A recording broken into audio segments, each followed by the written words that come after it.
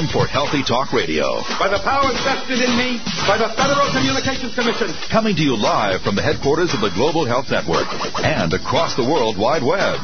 Computers can do that? It's America's longest-running radio program dedicated to your health and wellness.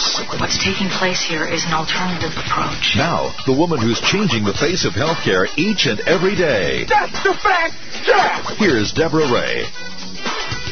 Good day. Welcome to Healthy Talk Radio. I'm Deborah Ray. Well, it's an amazing story coming out of the morgue in Venezuela. A man declared dead after a highway accident, taken to the morgue.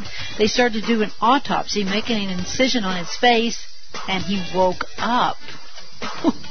He has the scar to prove it.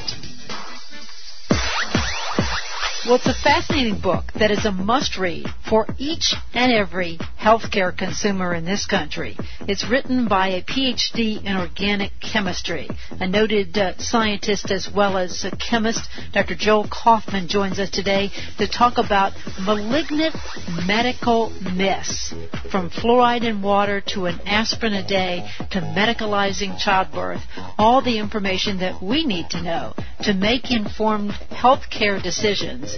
With Dr. Joel Kauffman as our guide today, right here on Healthy Talk Radio. Now, the news and views about the news you won't hear anywhere else.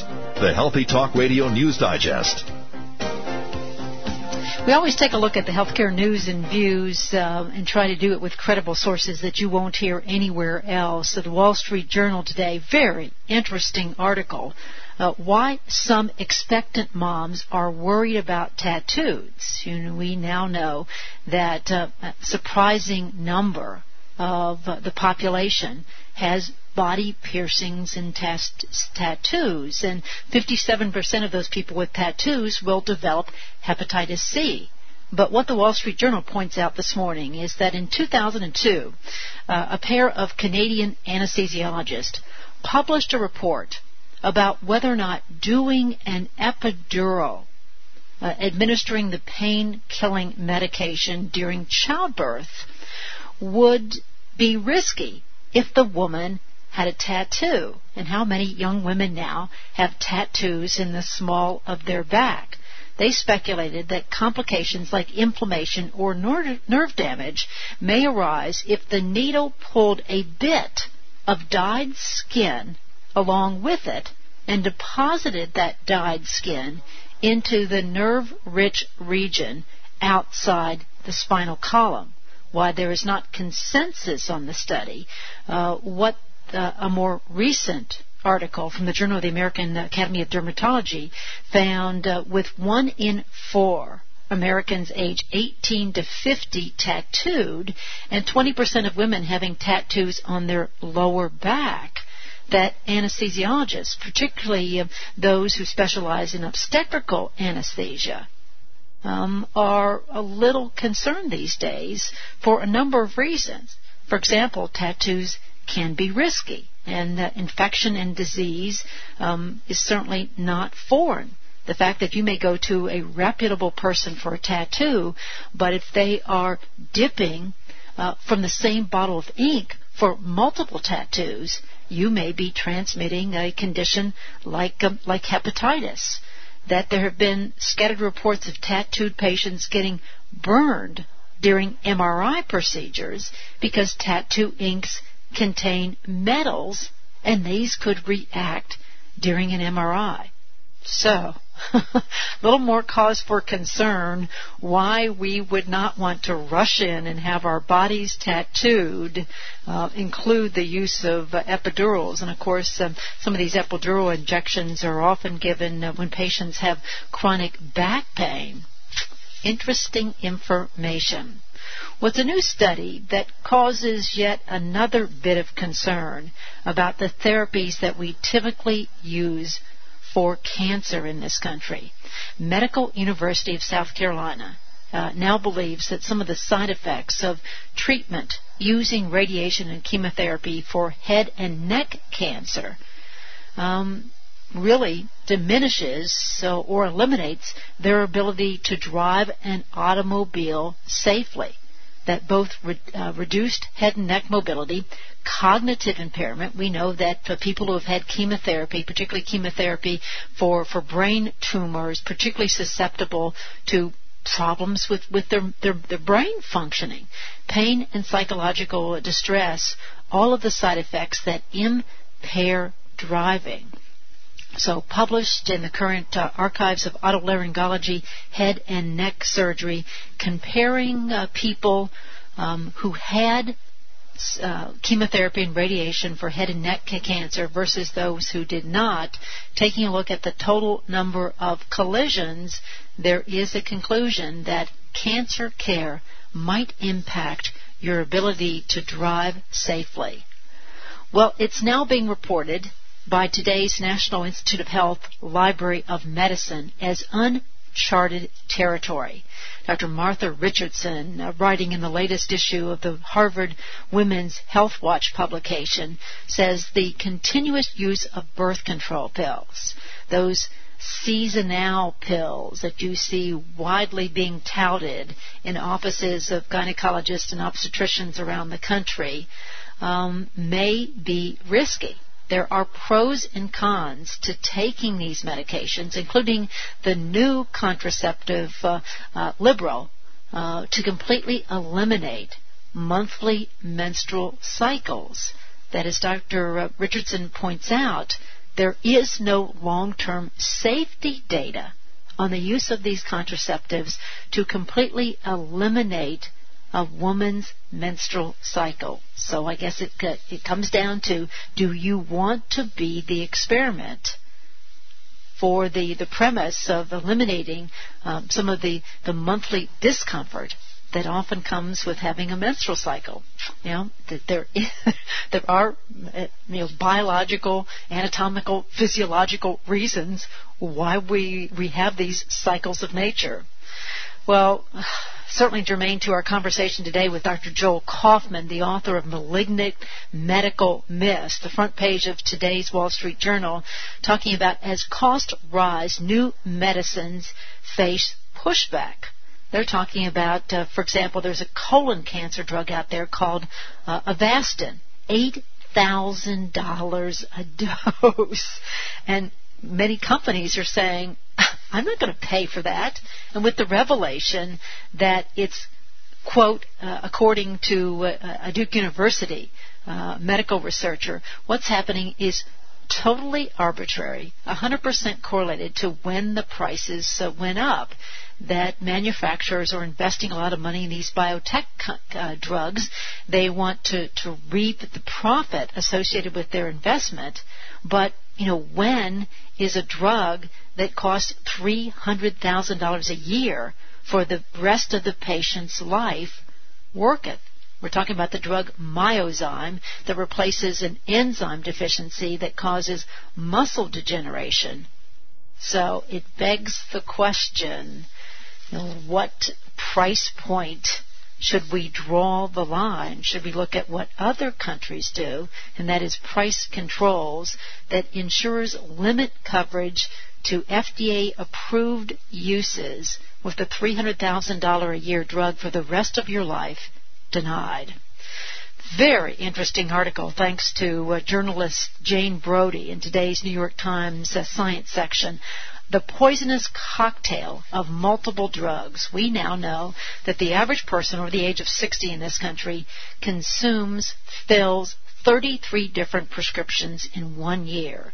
And what Jane Brody talks about is a 78-year-old woman who was found unconscious on the floor of her apartment. She was taking low pressure for high blood pressure, digitalis to control her heart's rhythm, Coumadin to help prevent a stroke, furosemide, a diuretic to help lower her blood pressure, Lipitor to lower her cholesterol, baby aspirin to reduce the risk of clots, Celebrex for pain, Paxil for depression, Valium to help her sleep, levofloxacin, an antibiotic for her cough, ibuprofen for body aches, and cough medicine.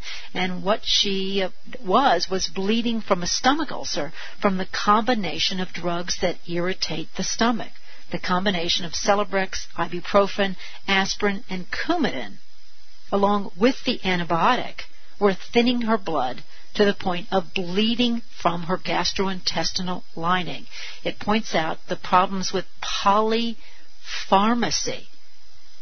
No doctor can tell you what these multiple drugs mean, because the science is only there when a patient is prescribed one drug at a time. And again, just like obliterating women's menstrual cycles with the use of some of these new oral contraceptives, we are the experiment. You make the decision if you want to be that experiment when it comes to your health. We're going to return to talk with a noted chemist, a brilliant scientist, an important book. Required reading for each and every one of us, Malignant Medical Myths. Dr. Joel Kauffman joining us today on Healthy Talk Radio. He comes highly recommended to us, and given the fact that the Sunday New York Times magazine and the Sunday LA Times both had major articles about is what we tend to believe generally in medicine, the 4 decades of hormone replacement therapy, does it stand up to scientific scrutiny? Well, he tells us his own personal story, but there is a larger message here. His book, required reading for all of us as educated healthcare consumers. The book entitled Malignant Medical Myths. We'll tell you about where to get it with the author, who is a noted chemist, a PhD in organic chemistry, a brilliant scientist, was a professor of chemistry, joining the USP. He's Dr. Joel Kauffman, who joins us today. Dr. Kauffman, hello and welcome. Hello. Thank you for inviting me. This book, well-researched, well-documented, a lot of work. What was the need behind it? You had your own personal epiphany that you would share with us in Malignant Medical Myths. Why go to the trouble to document, to send this message to each and every one of us as healthcare consumers in this country, Dr. Kauffman? Because there are so many common presentations of medical claims, drug claims, test claims that are not really based on fact. Well, they're based on facts, but those facts are altered, so the result is not always a benefit for us consumers or patients. There was just so much of it. The inspiration for it was another book called The Cholesterol Myths, which came out in 2000. And I have that myth and 10 others in my book. And one of the ones that there are many of which we'll discuss, and of course many more that people can read in Malignant Medical Myths, actually made a recent list of the Center for Disease Control's all-time public health breakthroughs of the last 50 years. Address, if you would, because people will direct people to read more Malignant Medical Myths, the myth that fluoride in our water are preventing our teeth from getting cavities, Dr. Kauffman. The original effort of fluoridating water seems to have been an effort to get rid of hazardous waste cheaply, and also to convince people that the fluorinated byproducts and side solvents from the Manhattan Project were not terribly toxic after all. So that seems to have been the beginning of it, and the early studies did not hold up on longer examination. One of the earliest pairs of cities that were done were Newburgh, New York, and I think Kingston, New York. One fluoridated, one not, in the 1940s. And the initial reports from those who knew what they had to report were favorable to fluoridation for reducing the number of cavities. Later reports showed that there were actually more cavities or other tooth problems in the fluoridated community than in the non-fluoridated community. So later work, published in 1990, a nationwide study, showed that the gain in 5-year-olds for baby teeth is 1/2 tooth less decay, which is a quarter of a tooth and not statistically significant in 6-year-olds, and then no difference all the way up to 18-year-olds. And so a study that was very large and carefully done by someone not sponsored by one of the fluoride waste producers showed that there was little to no benefit. But as is done with so many drugs, blood pressure drugs, cholesterol drugs, most drugs, the main effect was not so effective, but what was ignored were the side effects. The side effects were never immediate. And so there were few long-term studies sponsored by the proponents of fluoridation. Others finally did them and discovered that there's an overall increase in cancers, mostly gastrointestinal cancers, of 10%, that there is hypothyroidism, which can lead to lethargy and weight gain. There are more bone fractures in boys with fluoridated water. That's just a few. So you mentioned, sponsored interest, and we now see an unfolding message on the front page of major newspapers and from inside sources like former editors of the New England Journal of Medicine, the Journal of the American Medical Association, Harvard, Tufts, Yale University professors, that vested interests have changed medical research, education, funding, publication, how doctors are taught. And you provide some just sobering statistics in your book, Malignant Medical Myths, Dr. Kauffman.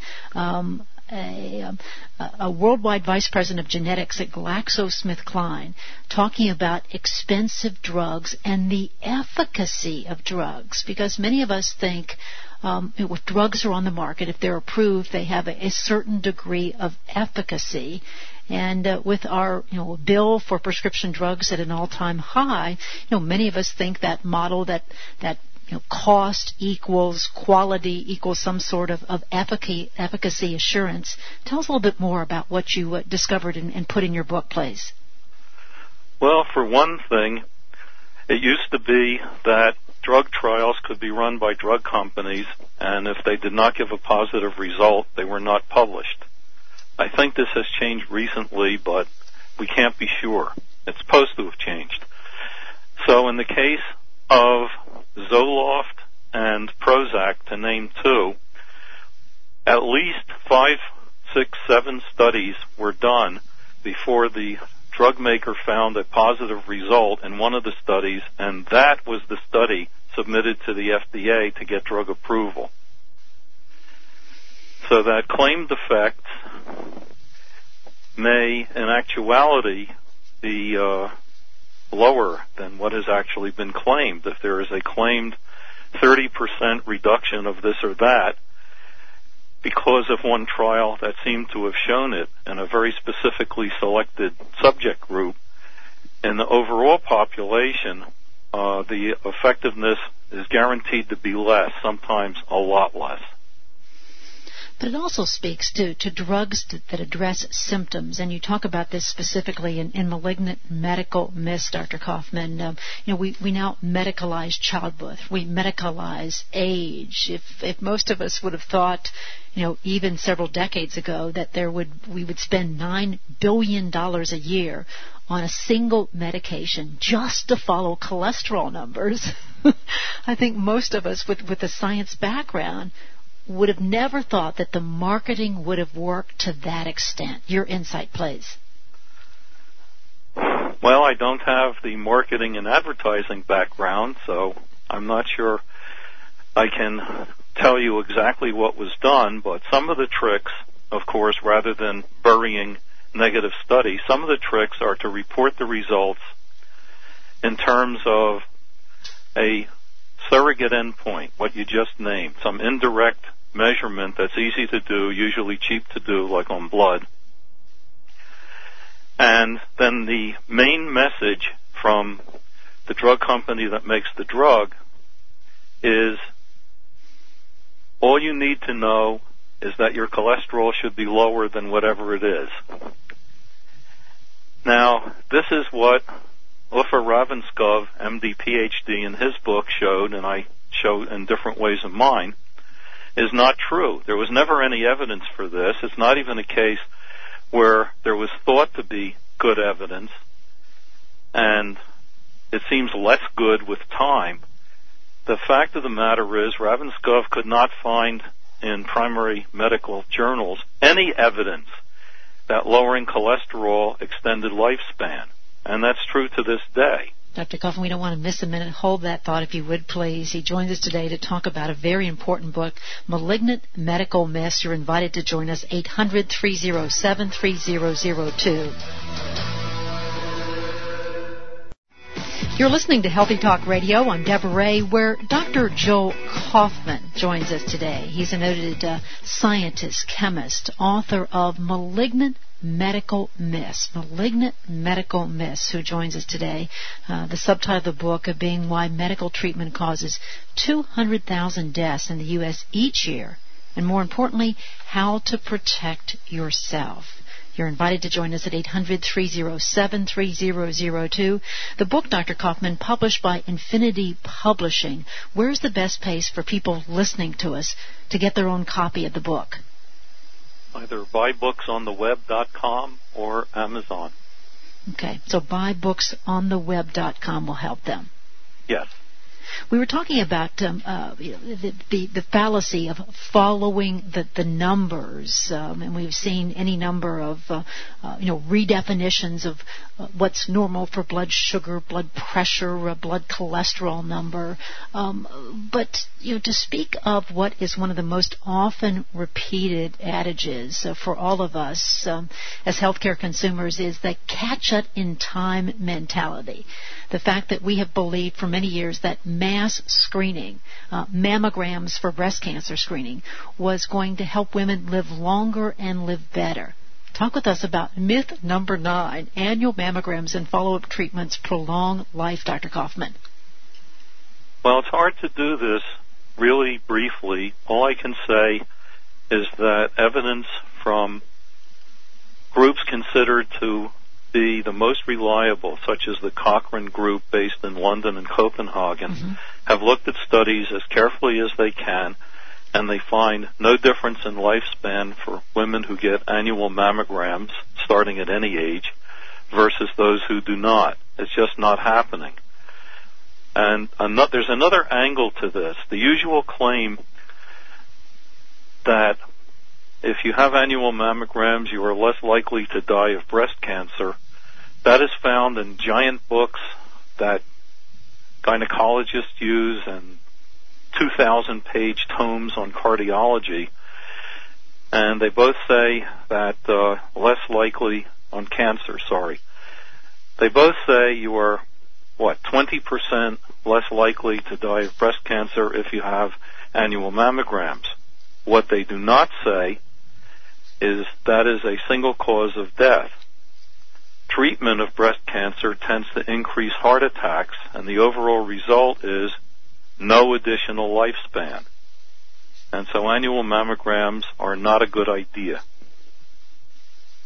So we have seen, recent revelations in the popular media about false positives, false negatives, be it mammograms or PSAs or any of the mass screening for cancer. We've seen come into question, even the reading of some of these tests like mammograms. So when it comes to this catch-it-in-time mentality, where does this leave us? What are your personal thoughts about this mentality as a healthcare consumer yourself, Dr. Kauffman? Could you rephrase that question? Sure. I'm wondering, given your research behind malignant medical myths relating to that catch-it-in-time mentality, where does this leave us with the continuing medical adage that somehow we are good patients for submitting to these mass screenings to potentially catch cancer in time, Dr. Kauffman? The evidence for this should be read in my book or elsewhere. And there really are too many tests that are of no benefit, and I'm sorry to say that cholesterol and LDL cholesterol testing are among them. they're really of no benefit, since there's no benefit to lower those levels. Getting back to breast cancer, part of the problem, which I think you were getting at, is that there are so many false positives. Right. Really false positives. Many of the supposed positives are DCIS, which by definition is not malignant and has not spread. That's in its name. And the trouble is there are so many biopsies. It's so scary to be told that you have a positive. Then you have a biopsy, and the results of that may not be conclusive, and then you need some other kind of test. And it's so scary that the trauma really wrecks quality of life from that first positive onward. So just recently, just in the last 2 weeks, the American College of Chest Surgeons came out and said even for those who are heavy smokers, this routine screening for lung cancer just is not borne out. But you wonder aloud, at least I do, Dr. Kauffman, how long will that translate to actually effectively make a change in clinical practice in this country? I don't know, because these tests are very profitable for the purveyors of them, those who carry them out and those who make the devices to do the test. It is profitable. Well, one of the most widely repeated adages for us as healthcare consumers is the fact that an aspirin a day will help keep, the doctor way, help keep our heart healthy. So that's one of the myths you research for Malignant Medical Myths. Tell us more, Dr. Kauffman. The original big press release in the United States around 1989 was from the Physicians Health Group study on 17,000, maybe more to start with, male physicians who started out between the ages of 20 and 60, all male, like every other early test on aspirin. And the results were said to be a 50% drop in heart attacks, in the rate of heart attacks. Now that's a relative risk. Almost everything you see on TV ads and other ads are relative risks, a 30% drop of this, a 50% increase in that. These are all relative risks, and they tell you nothing without the absolute risk. For instance, if you were to take an aspirin to drop your cause of dying by 50% in 1 year, no one has claimed that, what if you had 2 chances in a million of dying in that year without the aspirin, and 1 chance in a million of dying in that year with the aspirin, not even counting the bad side effects of aspirin? Why bother? Your chances for an improvement are only 1 in a million, and for many drugs that are around, it's not much better than that.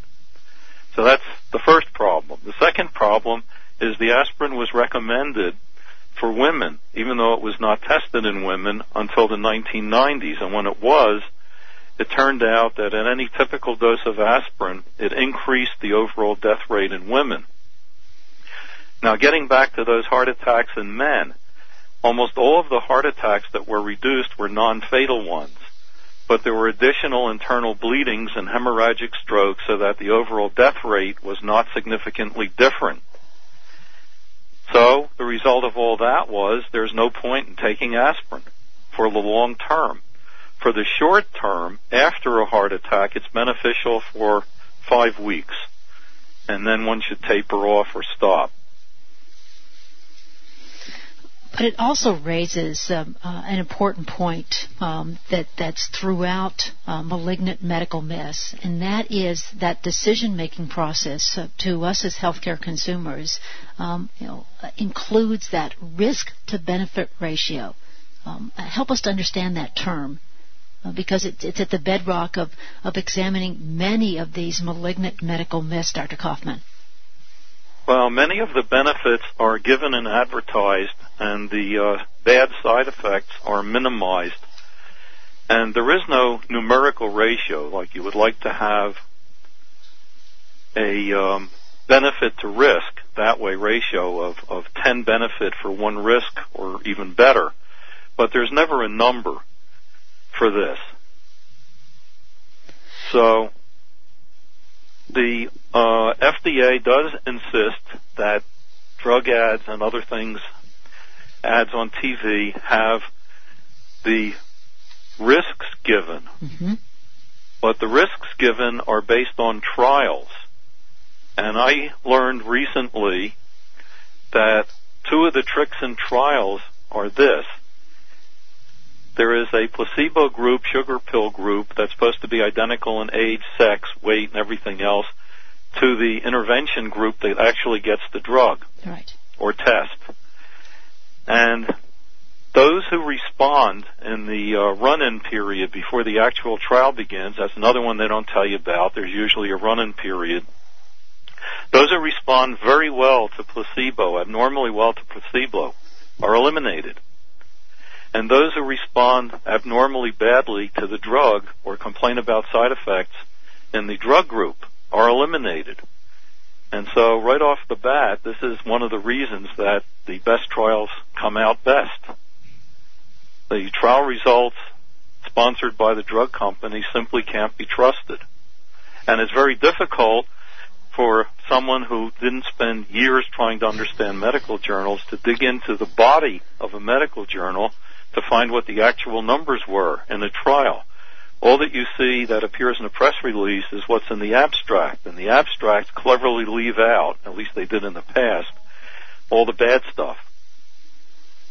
And you mentioned statistics, and there's been at least 2 studies recently in the medical literature to indicate that most physicians, much less us out here in the world of healthcare consumers, Dr. Kauffman, ill prepared in terms of statistics to be able to even understand these relative risks when these studies appear. Well, that at least is very well explained in at least half the chapters in Malignant Medical Myths. And it's worth reading just so they get used to the idea of interpreting relative risk for what it is and is not. Right. So when it comes to all of these adages, all of these recommendations, I'm reminded recently of the big political battle about health insurance for children. And it occurred to me, Dr. Kauffman, after reading Malignant Medical Myths and after considering this recent political battle, you speak to the medicalization. When do we consider children to be healthier for having health insurance? When do we consider the American population to be healthier for, following their blood cholesterol, their blood sugar, their blood pressure, the medicalization of age and childbirth, and of which you speak of in Malignant Medical Myths? We don't get the big picture, for the trees we're following, Dr. Kauffman. Well, of all the tests in children, and by the way, drugs are prescribed for children even when they have never been tested in children, possibly because the drug company would not get permission to do such a trial. Right. But drugs tested on people who are 20 to 60 years old are then recommended for the elderly and for children, and the effects really are different. If nothing else, the optimum doses for 20 to 60-year-olds will almost certainly be too high for the elderly or children. So that's first of all. The one thing that might be worthwhile, because dealing with it is so easy, in children in particular, before their habits are too formed, is doing a fasting blood glucose to see whether they are pre-diabetic or even diabetic. And the reason this is so good is that a change of diet to low carb, and that means low starch as well as low sugar, is very effective in Syndrome X, type 2 diabetes, and as part of a program even for type 1. This is for sure, although it seems, as is shown in Malignant Medical Myths, every single government organization in the U.S. and Canada says otherwise. They have no evidence. The evidence is out there that eating too much carb is what causes adult-onset diabetes, which has been getting down into early teenagers. Right. And a low-carb diet will put a stop to it at once. I should say low carb, high fat. Right. But of course, then comes the conversation. The quality of the carbohydrate. Obviously, our diets have been forever changed in terms of the type of fat. The processing of carbohydrates as well, Dr. Kauffman. Well, it doesn't matter. A digestible carb of any sort will do about as much damage. If you digest it, your body is making it into glucose. And that is the most problematic sugar. Mm-hmm. Although large doses of fructose are no bargain either. True. And so sugary fruit is not a health food for those who are carb sensitive or diabetic. Hard to believe, but it's true.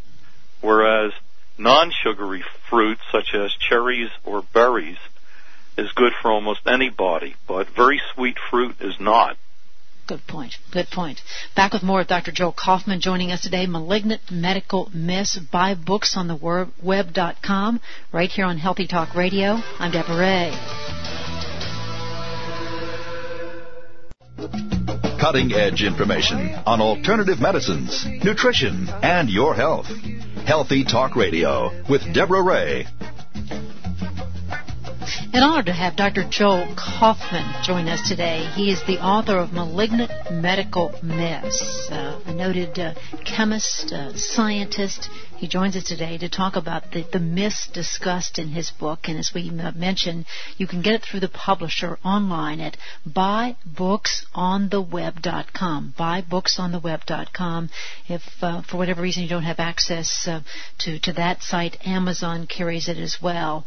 And speaking to the entire issue of medicalization and redefining normals, one of the myths discussed in the book, Dr. Kauffman refers to taking drugs for high blood pressure. And I've recently seen, the redefinition that maybe 1 in 2 Americans has high blood pressure, and maybe it's a good reason for all diabetics to be screened for high blood pressure. Address this, if you would, please. Yes. Blood pressure goes up naturally with age. It is not supposed to stop at age 20 at 120/80. It goes up naturally with age, and unless it gets to really alarming heights like 200/100, there will be little or no benefit from taking blood pressure drugs. So this is very well described in myth number 4. You have to see all the evidence for it. But like bringing cholesterol down, which has no overall beneficial effect, bringing a moderate blood pressure down, let's say you have 160/90 and it's brought down with a blood pressure drug. Yes, it's easy to measure, it's down. But will you live longer? The actual evidence says, no, you won't, and you will have side effects, including dizziness on getting up from a seated or lying down position, which could lead to a broken hip if you're old enough. So that's how it goes. So we look at this, this polypharmacy, the fact that the average person over the age of 60 in this country fills 33 different prescriptions in 1 year. It's mind-boggling, Dr. Kauffman. Well, I thought it was, for 65-year-olds, 7 different drugs on a daily basis. And the usual routine is one drug is given for something, and that creates a side effect that leads to the second drug, and that leads to a side effect that leads to a third drug, and so on, so that 5 or 6 of the 7 drugs are only trying to compensate for the side effects of the first and all producing side effects of their own. Well, there is much more in the book. We'd love to have you come back again. Great book. Thank you very much. Please come again. You're welcome, and I hope to. Dr. Joel Kauffman joining us today. He is the author of Malignant Medical Myths. Must read for each and every one of us who hope to become better educated healthcare consumers. Again, the website, buybooksontheweb.com or Amazon. Thanks to have each and every one of you join us. I'm Deborah Ray reminding you, live long, stay healthy.